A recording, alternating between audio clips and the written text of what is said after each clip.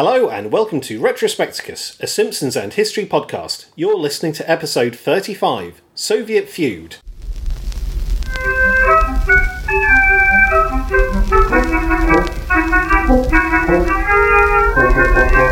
Hey listeners! I'm Gareth Hirons. And I'm Tom Williamson. And welcome to Retrospecticus, the Simpsons and modern history together at last. In each edition, we'll discuss an episode of The Simpsons and a major historical happening from the time the episode first aired in the US. You'll go where we go. Bleed when we bleed. Commit postal fraud when we commit postal fraud.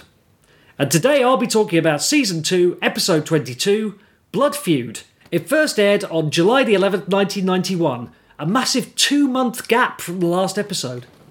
And I'm very excited this week to finally tell the story of the attempted coup in the Soviet Union, which occurred on August 18th, 1991. It's a fair few weeks after Blood Feud first aired, but it's right between Series 2 and 3 of The Simpsons, so it's the perfect time to talk about it. If you'd like to give us the Spanish exposition, you can tweet us at _Retrospecticus. Don't forget the underscore, because we certainly can't. Or send us an email to podcast@retrospecticus.org. So this airs on July 11th, 1991, as I mentioned, a whole 2 months after Three Men and a Comic Book. And there is some thought to be given around whether this counts as Season 2 or Season 3. It was in the production block for Season 2, as evidenced by its production number of 7F22. And it is on the Season 2 DVDs. I mean, it's definitely Season 2, retrospectively so. Although in later seasons, the production blocks will become a little less season-related. But especially at the time this aired, you could be forgiven for thinking it was Season 3, as this aired as part of Fox's Premiere Week. Essentially a gimmick to try to extend the prime-time season of television, which is regarded to last 30 weeks, or certainly was at the time, and not really extend into summer, as people would be out doing stuff. This led plenty to think that it was the Season 3 premiere, as it had been 2 months since what appeared to be the last episode of Season 2, which Fox advertised as and considered to be the last episode of Season 2. But there's actually another 2-month gap until the Season 3 premiere proper. Stark raving dad. So we can't even judge from that. We had to leave it to the DVD releases to clear this up once and for all, and it's on Season 2, so I'm saying it's Season 2. But given the gap, we must have a new UK number 1, right? Well, yes. And like seemingly most of 1991, it is Bryan Adams with Everything I Do It For You. Yes, get in. Bryan Guy Adams, Guy, a very traditional Canadian name, of course, who was born in Canada to British parents, making him the Lennox Lewis of adult-oriented rock, had seemed to a young Gareth Hirons to have fallen off a cliff after his first flourish of fame back in the mid-80s with the inescapable singles Run To You, Heaven, and, for some reason, still popular student anthem Summer of '69. Oh, yeah. Which would have sent me mad had I heard it just one more time during university. But yeah, suddenly he was back with this, and at number 1 to boot. And then he just wouldn't go away. This song spent 16 unbroken weeks at number 1. That is insane. That is 4 months. Four solid months. Which is a record in the UK singles chart. Now, Frankie Lane's I Believe spent 18 weeks at number 1, but that was not in an unbroken run. So this song has spent the second most total weeks at number 1 as well. Yeah. And spent 25 weeks on the chart in total. In fact, this song will still be number 1 when The Simpsons returns for Season 3 in September 1991. And yet, oddly, it is not in the top 10 best-selling UK singles of all time. No. The song was the love theme from Robin Hood, Prince of Thieves, which was a massive big deal of a film at the time that no one really talks about anymore. I've not got past the first few minutes. I don't generally find medieval films that engaging, so that's not a surprise, really. People tell me Alan Rickman's good as the Sheriff of Nottingham, so that's something. I haven't seen it. From what I know, it's just a very mediocre American fantasy film. But I believe it's the inspiration for the Eddie Izzard routine, where he talks about Robin Hood having an American accent. Almost certainly, yes. It was Costner, wasn't it? Kevin Costner was... Now you're asking me. I'm not sure. I mean, that's something I could easily have looked up beforehand and didn't. But yeah, it's I have it on good authority. It's Kevin Costner. So excellent. Yeah. So Costner, Rickman, American accents, Nottingham. Yeah, give it a miss. Give it a miss. Although it did mean I couldn't really enjoy Robin Hood Men in Tights because I didn't know what they were meant to be lampooning. So swings and roundabouts. Anyway, the US viewership on this episode was a Nielsen of 10.8. 24th in the ratings for the week, and the second highest rated show on Fox after... Tom, want to give it a guess? Married with Children? No. What? Beverly Hills 90210. Oh, well, we're in a new era now, aren't we? Here comes a new challenger. Yep. Yep. It did beat The Cosby Show again, although The Cosby Show was a rerun, so the deck was stacked a little more against it than usual. Mm-hmm. The credited writer for this episode was George Meyer, who we discussed previously in episode 11, The Crepes of Lothar de Maizière, and the chalkboard gag was I will not sleep through my education, and the couch gag was the helpless family crashing through the floor. Mm-hmm. But what happened in the episode? Well, the Simpsons are going to the opening ceremony for the town's new nuclear disaster warning system, which consists of a single LED board with 4 settings. Relax, everything is fine. Minor leak, roll up window. Meltdown, flee city. And core explosion, repent sins. Although, as Homer points out with unexpected insight, if the core exploded, there wouldn't be any power for the sign anyway. What were they thinking?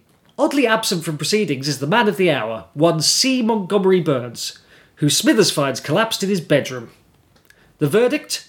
Hypohemia, which, like many of the scientific terms we've heard in the show thus far, is entirely made up whilst being entirely plausibly named. Wikipedia said it was similar to a condition called hypovolemia, which is a state of decreased intravascular volume, for which the treatment is often the same as what Burns gets later in the episode. But I honestly don't know enough about the human body to tell you if that's a good match or not.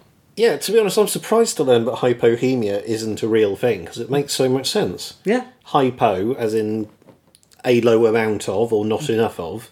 Hemia, blood, not enough blood. Yeah. That sounds perfectly plausible. Absolutely. Oh well. So, as you may have guessed, Burns needs blood, specifically O negative, but Smithers has a non-matching blood type, although Burns thanks him for his previous donation of a kidney, which immediately sent me to poorly research this on the internet, as I thought you had to share a blood type to give an organ to someone. I won't bore you with the details, but it is possible with certain combinations. However, yeah, I'm still calling him on that. Mm-hmm. The call for donors goes out across the power plant, and Homer is keen to cash in. You know, like in Hercules and the Lion. So at this stage, Homer asks Marge what his blood type is, and not only does she know that, but she proves to be a fountain of world-building, probably now retconned, random information about her family, and Tom, you know what comes next. I'll ask you the questions, you tell me what Marge gives as an answer. Oh, I'll try my best with this one, alright. Homer's blood type. A positive? I'm afraid not. It's B positive. Okay. Lisa's shoe size. No, I can't remember. And anyway, it's an American shoe size. They have different shoe sizes to us. True enough. I don't know. It's 4B. 4B, yeah. How many teeth does Bart have? Oh. I don't know. The answer is 16 permanent and 8 baby. Homer's earmuff size, which I didn't know was a thing. 3. Afraid not. I'm just guessing now. It's XL. Lisa's rings. It isn't made clear if that's the number she has or her ring size. Lisa's ring size 3.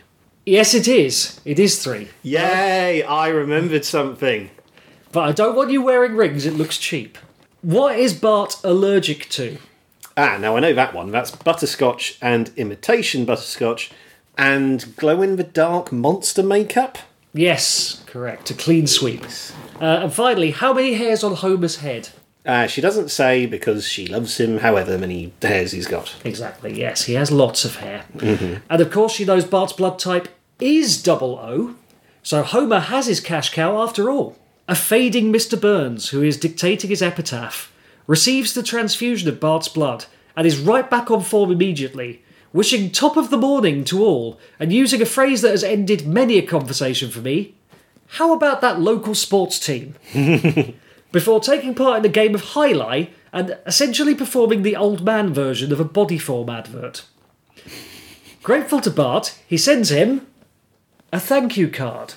Homer sees this as a slight given the sheer magnitude of his gesture, by which of course we mean Bart's gesture, not Homer, but he's the one with the dollar signs in his eyes, and with Bart to egg him on, he decides to take his revenge in the form of a letter, describing Burns as a buck-toothed old mummy with bony girl's arms and the smell of an elephant's butt. Mm-hmm. Marge is the voice of reason and actually convinces Homer not to send it straight away and to sleep on the decision. He rises after a dream of pancakes to find his rage assuaged, but the letter already posted by Bart. Which of course earns the guy with a rep for being rude a horrible strangling, before the two of them set off to weasel out of things. With Barney's encouragement, they consider giving the mailbox a hose soaking of a lifetime, but a non-gun-toting postal worker shoos them away. This leads to an iconic moment in Simpsons history. Hello, my name is Mr. Burns. I believe you have a letter for me. OK, Mr. Burns, what's your first name? I don't know. Classic. And my favourite bit of that, which I always forget, is that he's seen afterwards on the steps outside saying, "Great plan, Bart," which makes it even more ridiculous that Homer tried it in the first place. It feels like a real step in the Simpsons brand of comedy, that, with more classics like that to come. Meanwhile, Mr. Burns is working on his autobiography, Will There Ever Be a Rainbow? And by working, I mean alienating Springfield's artistic community again like in Brush with Greatness, as he falls out with a ghostwriter. Homer comes by to steal his mail, giving his fake name as Homer Simpson, but Burns opens the malicious missive and orders Smithers to send some hired goons for the personal touch. Hired goons? To crush Homer like an ant. But then Smithers can't bring himself to order the beating and pleads with Burns for mercy. Homer is drowning his sorrows in Moe when we finally get another Bart crank call. I feel like there's less of these than I remembered. Anyway, this one is for Mike Roch. He can't know it, but he actually has no sorrows to drown. Mr. Burns has changed his mind and is out shopping for a present. An extravagant present. A mad, unthinkable, utterly impossible present. A frabulous, grabulous, zip-zoop-zabulous present. And so it is that Mr. Burns presents the family with a $32,000 ancient Olmec head. A representation of the god Extapalatacetl. Oh, and a complimentary advance copy of Will There Ever Be a Rainbow? Homer is still bitter that he didn't get what he sees as his just reward, but they can't seem to attach a moral to their tale, which is eventually framed as just a bunch of stuff that happened. I could make a really bad joke about Olmec gods. I think you have to, having said that. Right, so Extapalatacetl is the god of war. Do you know who the Olmec god of procrastination was? Just putting on the kettle. Okay, nice. Nice. I'm going to cut that out. If you harm 1 second of that exchange. Are you ready for the nearest thing I could find to a character debut in this? Extapalatacetl? Because he does appear. Yes. In later shows. Yes. So bear with me on this one. In recent times, The Simpsons has become filled with continuity and callbacks. In the earlier seasons, this didn't happen so much, or if it did, it wasn't called out quite so heavily. So it's a bit of a novelty to find that the Olmec statue is glimpsed pretty regularly in the seasons that directly follow this. The head itself is said to be a representation of their god of war, but since the whole thing's made up, we should probably pay no attention to that. It's seen almost exclusively in the basement. How they got it down there, I've no idea. Perhaps it fell through the floor in an off-screen adventure. And because of this, any episode that requires there to be more space than usual in the basement tends to forget about it. But they do also move it a few times. First to the front lawn, hoping to shift it in the rummage sale in Season 7, Episode 13, Two Bad Neighbours, where it's probably better value than Mrs. Glick's candy dish.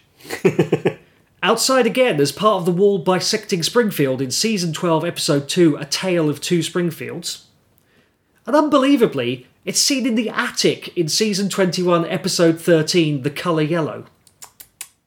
It's then destroyed by the sinkhole in the Simpsons movie, but has been seen again since. Now, I mentioned that there's more continuity these days. So at the start of season 29, episode 20, Throw Grandpa from the Dane, a surprisingly not too bad The Simpsons Are Going to Denmark episode, the house floods and we see Ixtapalateketl float by.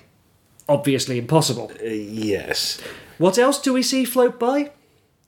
Bender Bending Rodriguez, the Mexican bending robot who has a starring role in Matt Groening's Futurama.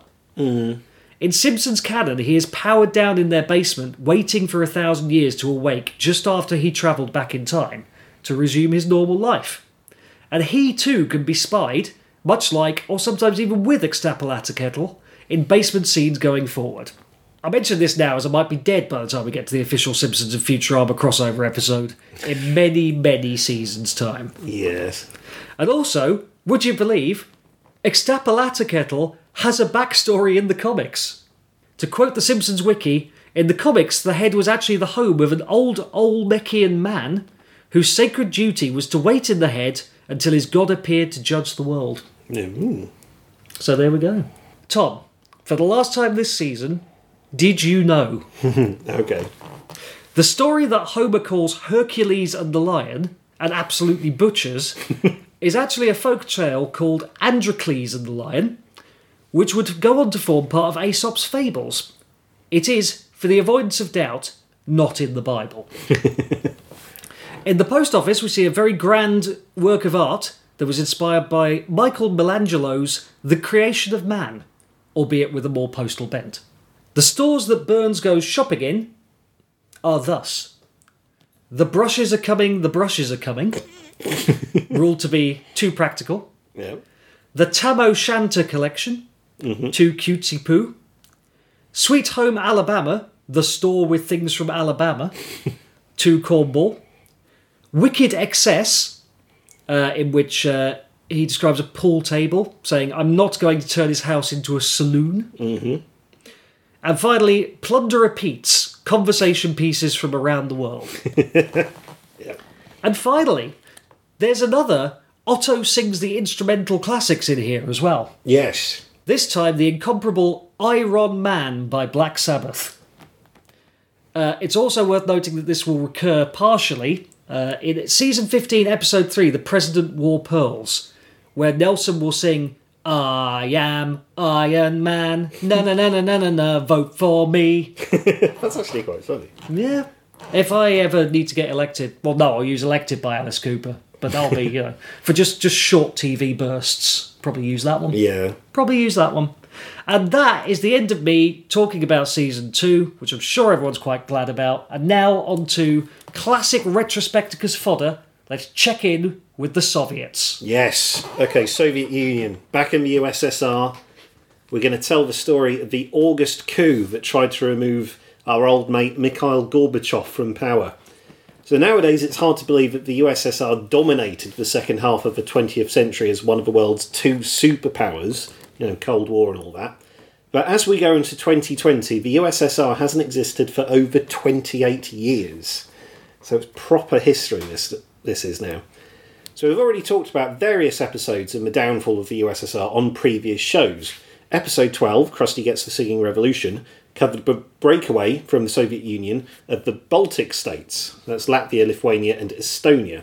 And in episode 15, we went over the life story of Mikhail Gorbachev himself. So before talking about the coup, we need to go over the conditions in which the coup arose. Why there was a coup in the first place. So the USSR was supposed to be a confederation of 15 states, of which Russia was by far the largest. So it's no surprise that people tended to use USSR and Russia interchangeably. In reality, it was for most of its existence a one-party state, with everything being controlled by whoever was at the top of the Communist Party. The individual states of the USSR had very little say in how they were run. However, once Mikhail Gorbachev took over, following the moribund premierships of Andropov and Shenenko, had to get them in, Hooray! Things started to change with the much-fabled Glasnost and Perestroika. But how did these policies lead to a coup attempt? First thing to consider is the economic consequences of Glasnost and Perestroika. So trying to liberalise a command economy, you're always going to have some teething pains, essentially. and the economy of the USSR was in the toilet. Wages were low and food shortages were common. People had to queue to buy basic foodstuffs like bread, and inflation hit 300%. But the key thing that Glasnost and Perestroika changed was the balance of power. In the old days that communist conservatives yearned for, all the power was concentrated in the central institutions of the USSR, what's known as the centre. Throughout the late 80s, a series of events transpired that transferred power from the centre to the republics, and this would have a key role in the lead-up to the coup. So as well as power inside the Union, the USSR had recently lost a lot of power outside it. After World War II, the Soviets set up kind of a buffer zone across Eastern Europe, setting up puppet governments that would do Moscow's bidding. And for decades, the USSR followed the Brezhnev Doctrine, which meant that the tanks would roll in if any country in the Soviet bloc attempted to stray from communism. Thus, revolutions in East Germany, Hungary, and the famous Prague Spring in Czechoslovakia were crushed. However, the reforms under Gorbachev stopped this policy, meaning countries were, as Gorbachev put it, free to find their own paths to socialism. With the threat of Soviet intervention gone, the political landscape of Eastern Europe changed dramatically, following the revolutions of 1989. In fact, our first proper episode, Simpsons Roasting on a Romanian Revolution, covered the revolution against and execution of Nicolae Ceausescu, the former communist leader of Romania. By the time of the coup attempt, Poland, Hungary and Czechoslovakia had all abandoned communism, the Berlin Wall had fallen, and Germany had been reunited. Communist hardliners were upset about this drop in power and prestige. And finally, in a general sense, there was democracy. So traditionally, communism and democracy do not mix. Gorbachev tried to introduce democracy by creating the Congress of People's Deputies. Its first election, for 750 deputies from all over the Soviet Union, took place on March 26, 1989, with 85% of the candidates being from the ruling Communist Party. So, it was very much a sort of very gentle introduction. Yeah, we'll allow a few non-communists in. So on March 14, 1990, after many heated debates where Gorbachev threatened to resign, the deputies elected Mikhail Gorbachev president with a slim two-thirds majority of just 46 votes. So while Mikhail Gorbachev was implementing reforms and transitioning from general secretary to president of the Soviet Union, another reformer was gaining power in Russia, one Boris Yeltsin. Ah, fantastic. Mm-hmm. Now, it's easy to think of Boris Yeltsin as a comical silver-haired souse who drank himself into an early grave. Fun, too. Yes. I mean, I'm sure we've all seen that footage of him dancing. It was about 1995, I think. He just recovered from an operation or something. And yet he's on stage with this band and he's doing this weird, sort of ridiculously energetic dance. Not something you expect someone who's just recovered from major surgery to be able to do. But yeah, that is a lot of people's enduring memory of him. But he was fundamental in the breakup of the Soviet Union and the establishment of the independent nations that followed, including, of course, Russia. Now, Boris Yeltsin, like Gorbachev, was born in the Soviet Union, which is unusual for most of the Soviet leaders. He was born in Sverdlovsk in 1931 to parents who were peasant farmers. His grandfather was denounced as a kulak, so wealthy peasants. So he was denounced as a kulak and exiled to Siberia, where he died when Yeltsin was just 5 years old. Shortly afterwards, his father was arrested, accused of anti-Soviet agitation, and sentenced to 3 years in a labour camp. And this happened during the Great Famine. So despite all this, the young Yeltsin survived and ended up going to a polytechnic to study engineering. It wasn't until 1961 that he joined the Communist Party, and over the years he rose up the ranks. Probably his most notable duty came in 1977, where he was ordered to demolish Ipatiev House, the scene of the execution of Tsar Nicholas II and the rest of the imperial family by revolutionaries in 1917. In 1981, Yeltsin became a full member of the Central Committee of the Communist Party. After Gorbachev took over in 1985, he started to assemble a young team to invigorate the ailing Soviet Union.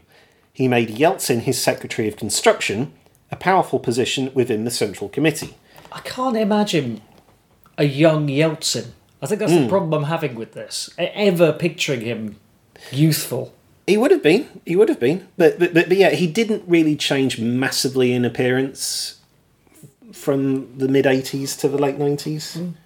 Well, until he died, basically. And this is young in sort of top-level political terms as well, isn't it? So we're talking like 60 rather than 80. Yeah, exactly. I mean, Gorbachev was, I think, 55, 56, something like that, when he took over, and he was considered incredibly young. But they wanted a leader who wasn't going to die of old age within a year of being appointed.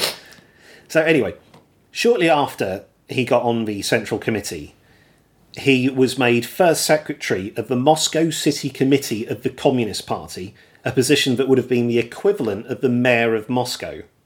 Yeltsin started to cultivate an image of a man of the people, gaining a reputation for firing corrupt officials and taking a trolley bus to work.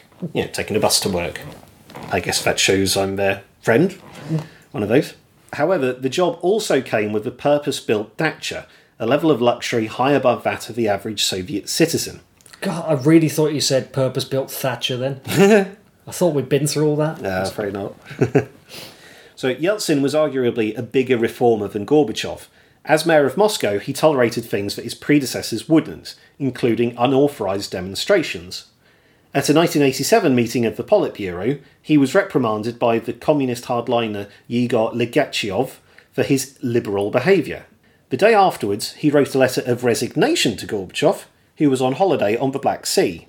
This was unprecedented, as no one had ever tried to resign from the Politburo before. In the October Politburo meeting, Yeltsin spoke out angrily against Gorbachev, frustrated that the issues raised in his resignation letter weren't addressed. Essentially, Yeltsin made a fool of himself in front of the Politburo, but not with the people of Moscow. Once they heard of his actions, that only enhanced his reputation as a rebel and man of the people. The entire Politburo was against Yeltsin, and Gorbachev called a meeting for November 11th. On November 9th, Yeltsin appeared to attempt to commit suicide, and he was rushed to hospital with self-inflicted chest wounds. Despite this, Yeltsin was dragged from his hospital bed to the meeting, where his dismissal from his role as mayor of Moscow was confirmed.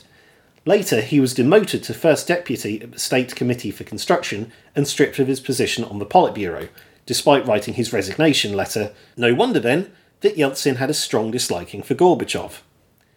After this, the state media carried out a smear campaign against him. They reported that he was drunk during a speech in the USA, and he got so inebriated that he fell off a bridge on the way back to his hotel. As Boris Yeltsin was now revered as an anti-establishment figure, stories such as this only added to his popularity. I mean, for me, it reminds me of Boris Johnson. Yeah, to a certain extent. Similar hairstyle as well. Yeah, but we won't go there. Okay. So Yeltsin took advantage of Gorbachev's political reforms to work his way back to power. He stood for election to the Congress of People's Deputies in the election of March 26, 1989, and he won 92% of the vote in his Moscow district. 2 months later, the Congress elected him to a seat at the Supreme Soviet of the Soviet Union. In 1990, Yeltsin turned his attention from the Soviet Union to Russia. On March 4, 1990, he stood for election to the Congress of People's Deputies of Russia, winning the Sverdlovsk district with 72% of the vote. He went on to be elected chairman of the Presidium of the Supreme Soviet of the Russian Soviet Federative Socialist Republic. Got all that in one go. Essentially making him the leader of Russia. In June 1990, Russia declared itself sovereign, and a few weeks later, Yeltsin publicly resigned from the Communist Party at the 28th Party Congress. So, this couldn't be any more grandstanding, essentially. In June 1991, Russia held elections for President of the Republic, which Yeltsin won with 52% of the vote, easily beating Gorbachev's preferred candidate, Nikolai Rizkov, who got just 16%. With Russia looking like it would split from the Union and the singing revolution in the Baltic states in full swing, Gorbachev proposed the Union of Sovereign States, a loose confederation intended to keep the Soviet Union together but under a different guise. A group of communist hardliners had had enough. Vladimir Khrushchev, the chairman of the KGB, drew up plans to declare a state of emergency and remove Gorbachev from power. Following the intense discussions around the new Union Treaty, Gorbachev decided to take himself and his family on holiday to his dacha in Foros, on the Crimean Peninsula, on August 4th. While he was away, Khrushchev recruited senior Soviet figures into his conspiracy. These included Dmitry Yazov, the Defence Minister, the Internal Affairs Minister Boris Pugo, the Premier Valentin Pavlov, the Deputy Chief of the Defence Council Oleg Baklanov, and arguably, most importantly, Gennady Yanayev, Gorbachev's deputy and vice president. Together, they formed the State Committee on the State of Emergency, because that's how things happened in the Soviet Union. You had to have committees and boards and all that sort of thing. Meanwhile in Foros, Gorbachev would have known something was up because the Dacha's phone lines were cut. This must have been terrifying because that's what happened when Nikita Khrushchev was overthrown by Leonid Brezhnev. On August 18th, a delegation from the Emergency Committee flew to the Crimea to confront Gorbachev with the intention that he would sign a document confirming his resignation due to health grounds, leaving the Emergency Committee in control of the Soviet Union. Gorbachev refused and essentially stared the committee down. Not sure what to do next, the delegation flew back to Moscow and left KGB men at the Dacha to guard Gorbachev. Back in Moscow, tanks were on the streets. The Emergency Committee held a press conference to explain what was going on and that Gorbachev was incapacitated due to his ill health. They ended freedom of the press and took non-state-owned radio off the air. When the coup started, Boris Yeltsin was at his dacha just outside Moscow. For whatever reason, the plotters did not arrest him, and he was allowed to travel to the Russian White House, the home of the Russian Parliament. This is considered to be the worst mistake of the plot. Another major mistake the plotters made was to fail to get all of the military on their side before taking action. When Yeltsin got to the White House, tanks were everywhere, but some in the army were loyal to him. He stood on top of a tank and condemned the coup, calling for a general strike. During the coup, something happened that hadn't taken place in the Soviet Union for some time. The people rose up and took to the streets to oppose the coup. In Leningrad, now St. Petersburg, hundreds of thousands were out in force. In Moscow, similar numbers were out on the streets, and thousands volunteered to construct makeshift barricades around the White House. There was an extremely tense standoff between the people and the military. The plotters still wanted to take power, but the military leaders knew that if they took the White House by force and arrested Yeltsin, they could have the blood of thousands on their hands. On the evening of the 19th of August, the people dug in around the White House, convinced that an attack could come any moment. Yeltsin was holed up in a bunker underneath the building. While the crowd and the army waited with bated breath, a moral boost for Yeltsin came from an unlikely source. British Prime Minister John Major. This is true. When Major heard about the coup, he tried to ring the White House to get in touch with Yeltsin. Amazingly, he got through, possibly as a testament to the incompetence of the plotters. You know, don't leave your opponent's base with phone lines. Yeltsin and Major had a conversation where Major stated his support for Yeltsin and the Russian people. This message was then broadcast to the crowd. It gave them a boost because they knew that the world was watching and they were not alone. At noon the next day, General Kalinin, the military commander of Moscow, declared a curfew that would take effect at 11 o'clock that evening. During the day, the hesitant Emergency Committee finally agreed to attack the White House. They gave the plan the name Operation Grom, or Operation Thunder. During the night, an event happened that changed everything. At roughly 1 in the morning, street cleaners and trolleybuses tried to stop troop carriers from proceeding through a tunnel on the approach to the White House. Dmitry Komar attempted to cover an observation slit, and he was shot and then run over. Vladimir Yusov, an unarmed civilian, was also shot dead coming to Komar's aid. The crowd set fire to one of the troop carriers, and the troops inside essentially shot their way out. Ilya Krychevsky was killed in this incident. The deaths of the three men completely changed the tone, as it went from potential to actual bloodshed. The attack was called off, and the tanks began to move out at 8 a.m. the next morning. This put the coup into total disarray. They met the next day and decided to send another delegation to Gorbachev. When they arrived, Gorbachev humiliated them by refusing to talk to them. By this time, the communication lines had been restored, and Gorbachev declared all orders from the Emergency Committee null and void. He also sacked everyone who was involved in the coup and ordered the USSR prosecutors to investigate it. Overall, the coup was a disaster for the plotters.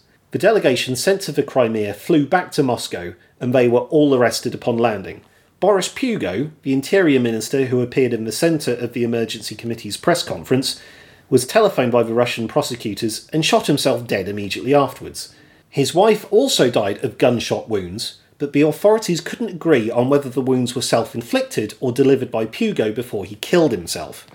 As well as Pugo, Gorbachev's military advisor Sergei Akramayev and Central Committee member Nikolai Krychina also killed themselves. The rest of the plotters spent 18 months in jail awaiting trial before being granted an amnesty by the Russian Federation in 1994. Rather than re-establish the authority of the centre, the coup accelerated the breakup of the Soviet Union. While it was going on, the Baltic states declared their independence, as we've covered in episode 12, Krusty Gets the Singing Revolution.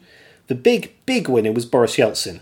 Footage of his speech on top of a tank quickly circulated around the world, and he emerged as the hero who stood up to the Soviet armed forces.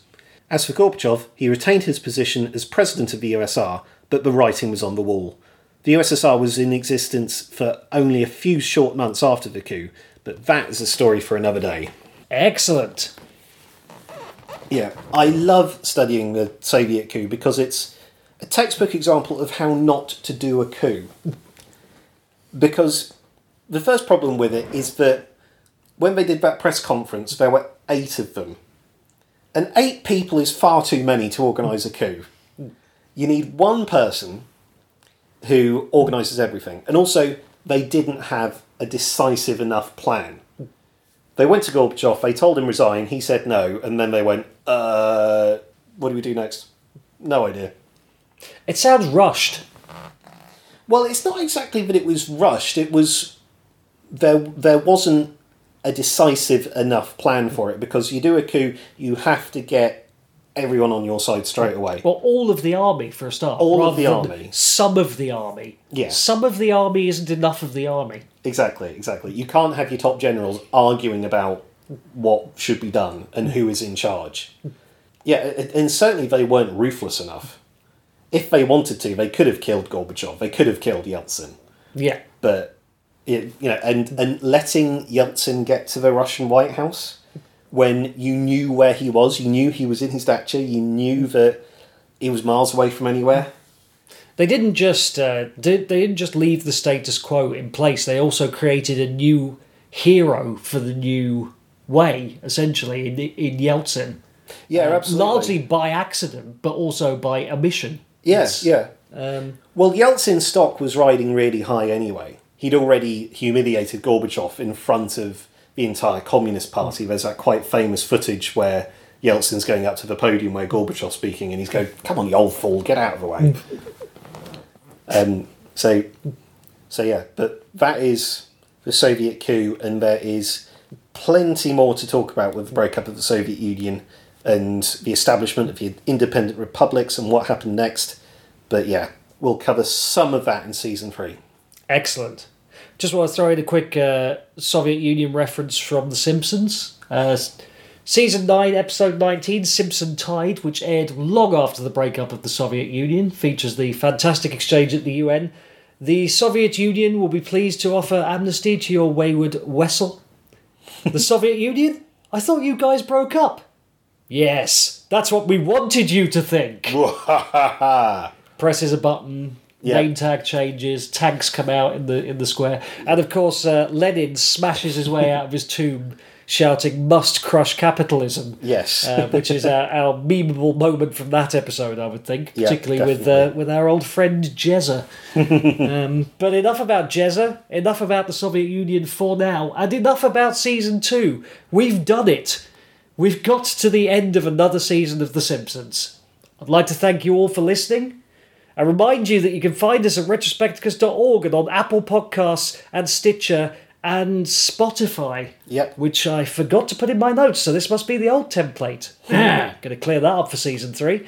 And you can follow us on Twitter at _retrospecticus. Email us at podcast@retrospecticus.org. And check out the 90s playlist on Spotify. Don't worry, I won't be adding Bryan Adams to it 16 times. Just the once. If you like what we're doing, please leave us a preferably 5-star review any way you possibly can. Thank you for listening. Yes, thank you very much, everyone. And you know what we do when we get to the end of the season? We finish on a song. Hooray! Cheers, bye everyone. Bye. Just gonna get my guitar. Well, Seymour, I made it, despite your directions. I hope you're prepared for an unforgettable luncheon. Ye gods, my roast is ruined, but what if I purchase fast food and disguised it as my own cooking? Ha ha ha! Delightfully devilish, Seymour. Superintendent, I was just stretching my calves on the windowsill. Isometric exercise. Care to join me? Why is there smoke, Seymour? Oh, that isn't smoke, it's steam from the steam clams we're having.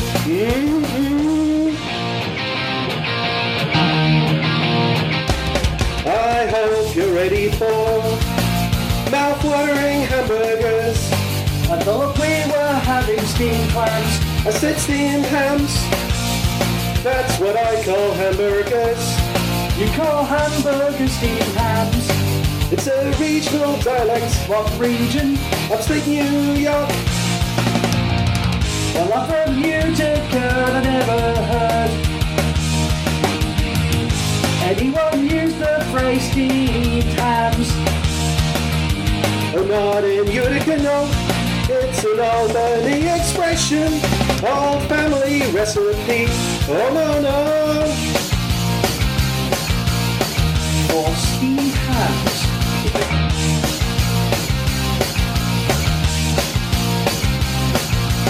You call them steamed hams. They are obviously grilled.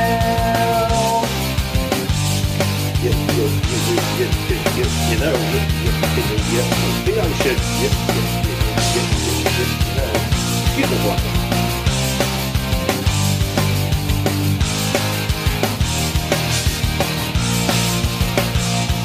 Well, good time was had by all I'm hooked. Yes, I should be. Good Lord, what's happening in there? Aurora Borealis. Aurora Borealis within your kitchen. Yes. I see it. No.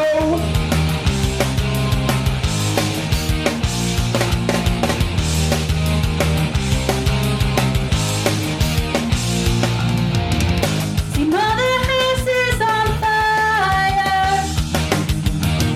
No, Mother, it's just the northern lights.